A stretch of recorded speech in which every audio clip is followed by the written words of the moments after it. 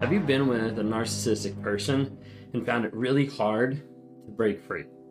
Maybe you've been with someone who is a narcissist, or you've been with someone who has toxic traits, and you feel like you always go back. Like you always still go back to a person that you know and that you understand this person isn't healthy. This person is actually toxic for my life. You see, so many times we find people who have been with a narcissist, with an abuser, and they leave, they get out, but then they go back. Or they know in their mind, I shouldn't be with this person, but then they still reach out. They break no contact. They go back to the person, whatever it might be. They get involved back in an abusive relationship. And a lot of times the concept of breaking free from a narcissist is extremely hard for people to understand, wrap their mind around, and actually implement so they actually do successfully break free. And that's what I want to talk to you about a little bit today.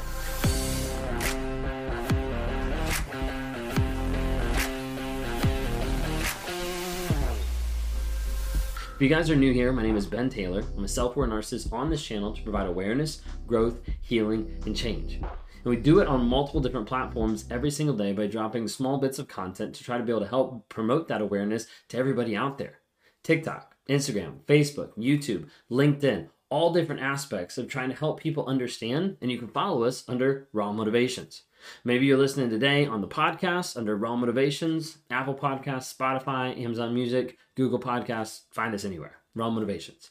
If you want to hear the wife's perspective, she's been giving a lot of insight into our own journey, into the pitfalls, the ups and downs of everything that's been happening in our relationship early on, and some of the stuff we struggle with on a daily basis as well.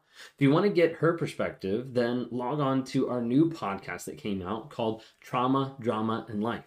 It's been up for about like a month and a half at the time of this recording, and we're super excited. Just a lot of really positive feedback of people that want to hear more, and people that keep writing in or DMing us on Instagram saying, hey, would love for you to talk about this, different things like that. So check those out. If you haven't had a chance to be able to look at narcapp.com, go check out our app that we actually have. It's a narcissistic abuse recovery community of like-minded people to help you grow, heal, and change. Because you need that support. You need someone who's going to come alongside and be like, hey, I know exactly what you're going through because I went through this 2 years ago. We can help you get out. That's what the community is there for. That's how it's built, to try to be able to help you move forward. You can log in, look at courses, understand more about narcissism. You can have the accountability of checking in with your no contact tracker or journaling or going into the Armory audio. Like we can go into the weekly lives that we have, submit questions throughout the week, and they'll get answered every single Monday. We have monthly coaching that happens once a month where you can see people all across the globe, get to know people. There's a lot of community that's getting built.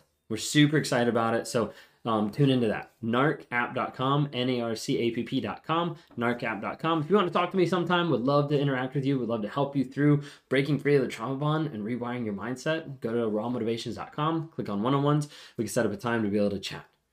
You might have gotten free from the narcissist, but you don't really feel free. You might have gotten away from the narcissist. You might have moved away from the narcissist. You might have moved states or changed locations, but you're still not free.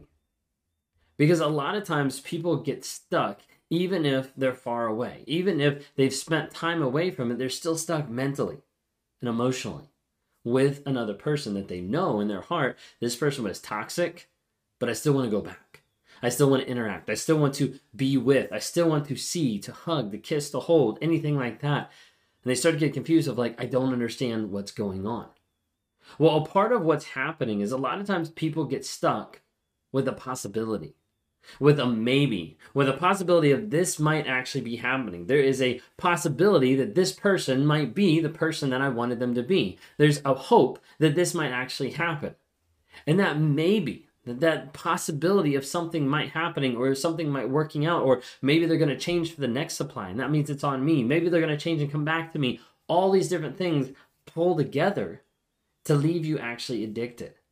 This is why some people get addicted to gambling or to the lottery or different things like that that have no guaranteed outcome, but there is a hope and the idea of like, maybe it will happen. Maybe I'll get this. Maybe my dream will be fulfilled. Those type of things are what latch people on to become almost addictive, almost to like drug level addictions to another person because they're holding on to a maybe. Now, when we talk about someone being stuck, they're away mentally and emotionally, then they're away physically, but mentally and emotionally, they're still stuck. A lot of times we bring up the term trauma bond. If you don't know what that is, think of it initially as being like an idea of Stockholm Syndrome.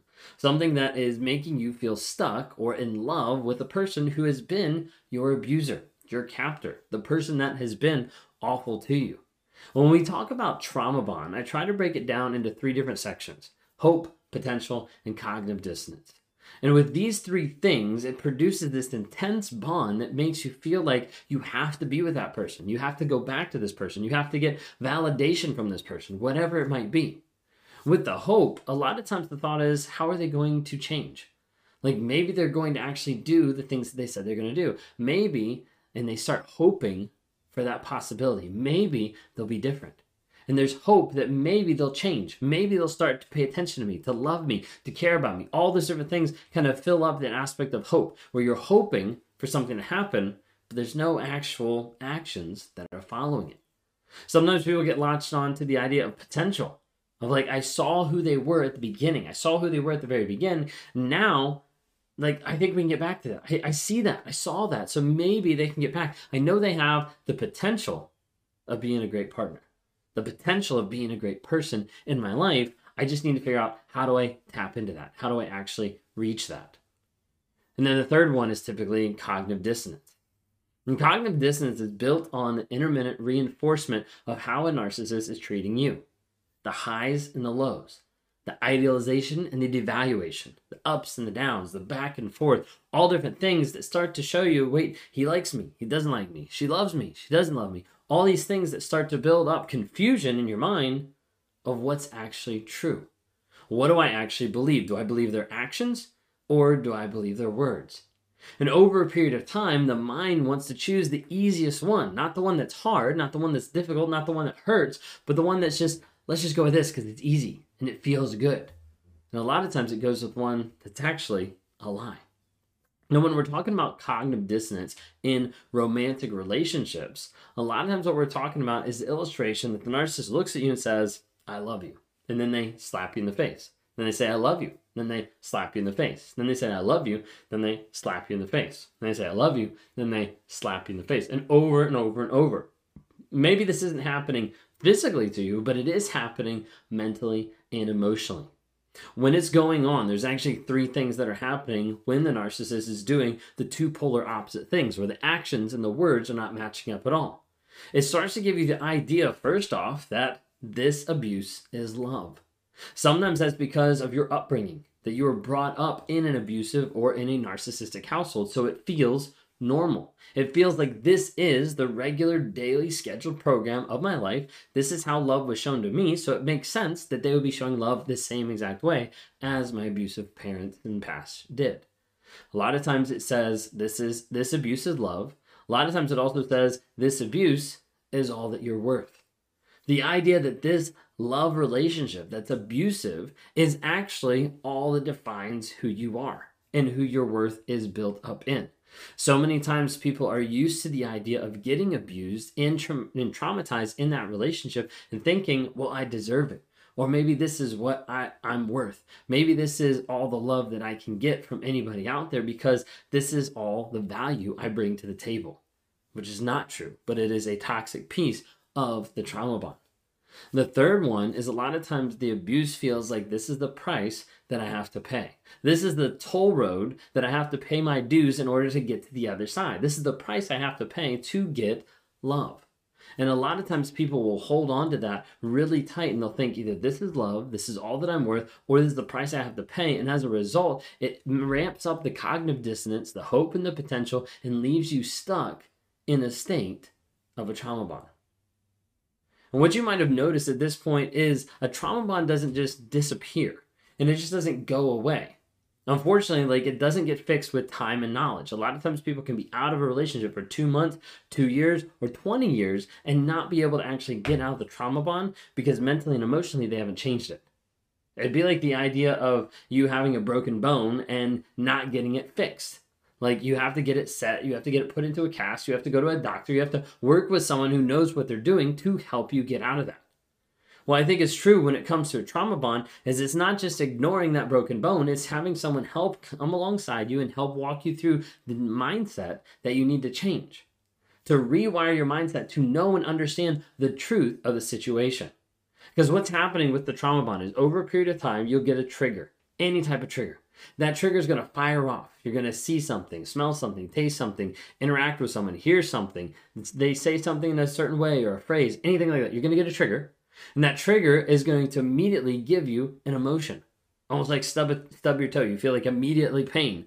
Then you're going to decide how you want to feel about that. Laugh it off or be sad about it. Like different things, okay? Small illustration. But the idea is the trigger goes off, you experience an emotion right away. Those emotions, we ascribe feelings to them. There's more there. Once we have those feelings, then the idea is there's actually a thought, a story that's underneath the surface that is going through our head. That's the story that's actually happening that a lot of times isn't grounded in truth, but fantasy or fiction. So the goal is actually to go through that process and take down all the way to the level to figure out what the story is, and then start to ground that in truth to change the story to be based on the truth of the situation. And that's what starts to set people free, because mentally and emotionally, they're able to actually make different choices to set themselves free. The thing is, if you're stuck in a relationship and you don't start working on changing your story, you'll always go back. You'll always be stuck in a narcissistic and abusive relationship, because if you haven't changed your story, you're going to be stuck with that person and it won't change your life because of the fact that you feel like this is all that you have. And it's not. So while you're out there, while you're worried, I want you to understand you're not crazy. You're not alone. You're not hopeless. Please reach out for help.